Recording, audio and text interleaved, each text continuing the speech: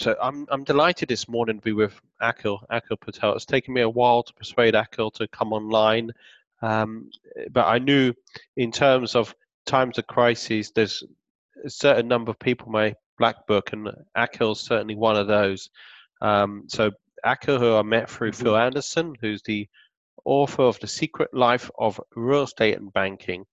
Akhil, really delighted to hear the words of wisdom, what you've got to share with the listeners out there. So, just a little bit about yourself, first of all. I mentioned Phil Anderson, who I met probably about 15 years ago now, something like that. Secret Life of Real Estate and Banking. In fact, just prior to the book came out, I think the book came out in about 2007. Don't quote me on the exact date. Mhm. Just explain about yourself and your partnership with Phil. Yeah, well, thank you for having me, Brendan. I'm glad that I'm in your black book. Um, so, so Phil and I are business partners. As you say, he wrote The Secret Life of Real Estate and Banking in 2008. And he and I have been researching stock market, property market, economic cycles together for about 10 years. And we have currently launched, or sort of rather currently, we've recently launched a service called Property Share Markets Economics, where we bring together all of our research on property and the stock market and basically give our subscribers robust forecasts of what's going to happen next and kind of where we are in the cycle and how to understand what's happening in the news and relate it back to that. And I think at the moment this is very timely stuff because you can sense quite a lot of panic in the air and uncertainty as to what's going on. And I guess that's something you might want to discuss today with me, so your readers and your listeners can Oh, understand that. look, my experience of being in town in London, it's almost eerie. It's like a ghost town. So it depends where Yeah. people are. And I personally think, and I'm not an expert on this, I think there's a difference in terms of what part of the UK you're based in as well. I think Mm. maybe London has been worse hit in terms Yeah. of my experience than other parts of the country. I noticed there's property meets still going on outside of London, for example. So Mm. that's one of the clues. Um, and London's market is very, very different to the rest of the UK. London is based partially on tourism is one of the key factors. You know, Mm. it's also technology. Technology probably more based in London than Yeah, any sure. other city as well. So different demography. Mm. So I can understand when you talk about panic, of course, when you see the media and the pictures of shopping aisles empty of goods as well. Um, so look, in terms of where we are, do you want to just explain where we are? I know you talk about this 18-year cycle with Phil Anderson as well. So Yes. in terms of Yes. this 18-year cycle, where are we and where are we going to be heading over the Yeah. next 6 to 12 months? Fine. So let me just, for clarity, for anyone who isn't familiar with the cycle, basically, if you take economic history back in the UK and the US and other countries for well over 200 years, there is basically a 18 to 20 year business cycle that operates. And at the end of it, you always get some kind of banking, financial crisis, major recession, lots of unemployment. That's basically what we went through after 2008 when the banking system came down. And then after the recovery takes place, which often is several years, you get about 14 years of expansion, which is often interrupted by a mid-cycle slowdown. And we are basically at the point in the cycle forecasting this for many years that 2019 into 2020 would have a Oh, Akil, are you still there? um, Yep. yes, I'm still So here. just Sorry, how just much of just that lost. did you get? So 2019, 2020 expected to have a recession. That's the key point. Okay. Yeah, so we are at the point of the cycle where you do get a mid-cycle correction. Uh, Now we wouldn't have necessarily forecast that coronavirus would cause that recession, but nevertheless, there is usually that something comes along which creates some sort of pullback. Last time around, it was around the terrorist attacks in New York, and and so on, and the fall in tourism.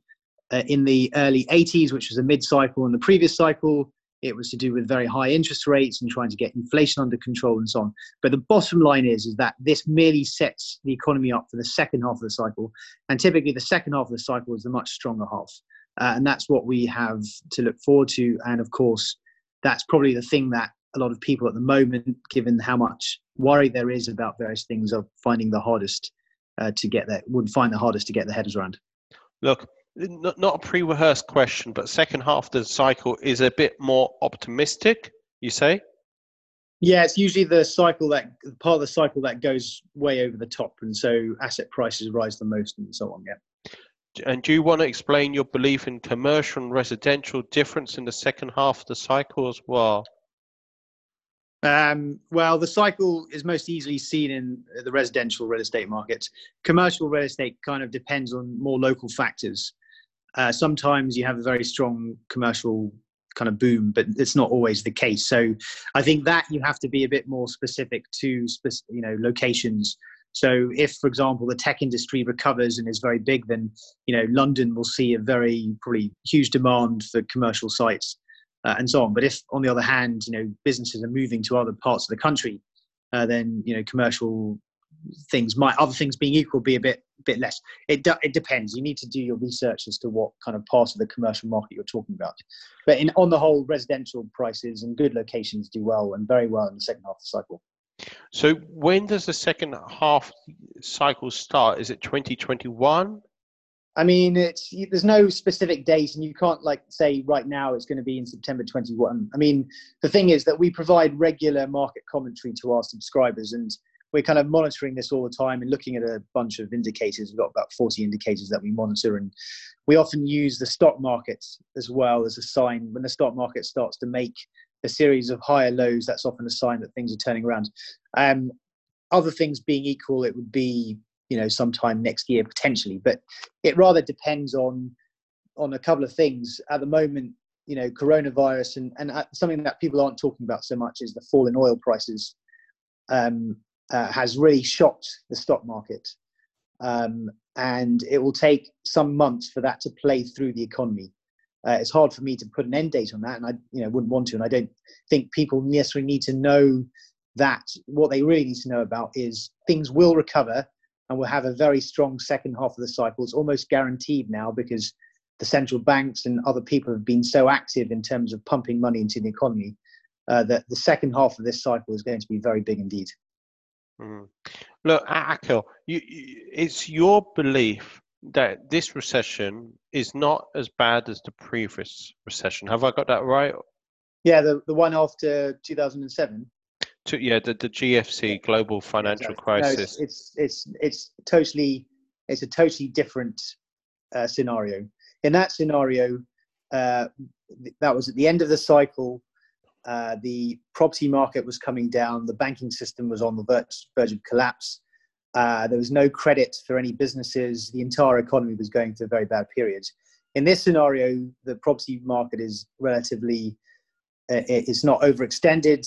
The banking system is in fairly decent shape, and so on. So it's a totally different scenario to 2007. And this is the problem. No, people can't see the recession because they can't understand the differences between a recession that's caused by a falling land market and a recession that's caused by, as in this case, an external shock like the coronavirus and other things. So look, what's a key question I should be asking you? What do you think people want to know from yourself, Akhil, and from Phil? I know people can follow you online. You have a service which you can provide as well. But before we end the call, what do you think the key question people want to know is? Well, if you're an investor, I guess you want to know is whether this is going to be the prelude to something much worse, or whether things are going to turn around. That's potentially one question, and I think I've answered that question. I think, as I said, the bigger half of the cycle is still to come. It won't necessarily be right now, so you got to exercise caution when you're making investments, even though things have come down in the stock market quite significantly. You always have to do your own research. But I suppose that's one thing they'd want to know. The other thing that I'm typically asked is the cycle going to repeat, or has this kind of stopped it? No, the answer to that is clearly no. The only things that have interrupted the economic property cycle historically have been the two world wars, and they merely interrupted it. They didn't fundamentally alter it. And we're nowhere near that kind of scenario now. And I think so a little bit of perspective is needed, is probably what I would say to most of your listeners. Okay. Akhil, so how can people find more about yourself and Phil? Phil's got the book, of course, The Secret Life of Real Estate and Banking. I think it's its second edition, maybe more than second edition now. Second edition, yes. So how can people reach out to you? Well, the best thing would be to go on to propertysharemarketeconomics.com. And identify, sign up for whatever free stuff we're offering, and if that's of interest and what I've said is of interest, then consider becoming a subscriber. We also have YouTube channels and kind of LinkedIn profiles, and we occasionally post some stuff to that as well. So that's another way to find out a bit more about us. Akhil, I just want to say a massive thanks for taking time out today. Pleasure. And just to explain to the listeners, your work has been featured in a number of magazines as well. So that's correct. I should add that I also have my own newsletter, which I write for South Bank Investment Research, and it's called Cycles, Trends and Forecasts, which people can access as well. Yes, some of my material has been published in Money Week magazine. Money Week. Actually, if it's of interest to anyone, they're welcome to get in touch with me. I'm also writing a book this kind of cover the cycle, though not necessarily in as much detail as Phil did in his book. But more importantly, from my point of view, it will sort of give readers clear rules and guidance on how to navigate through each cycle, and what they can do about it for their investments. Okay, Akhil, I just want to say a massive thanks for taking time out today.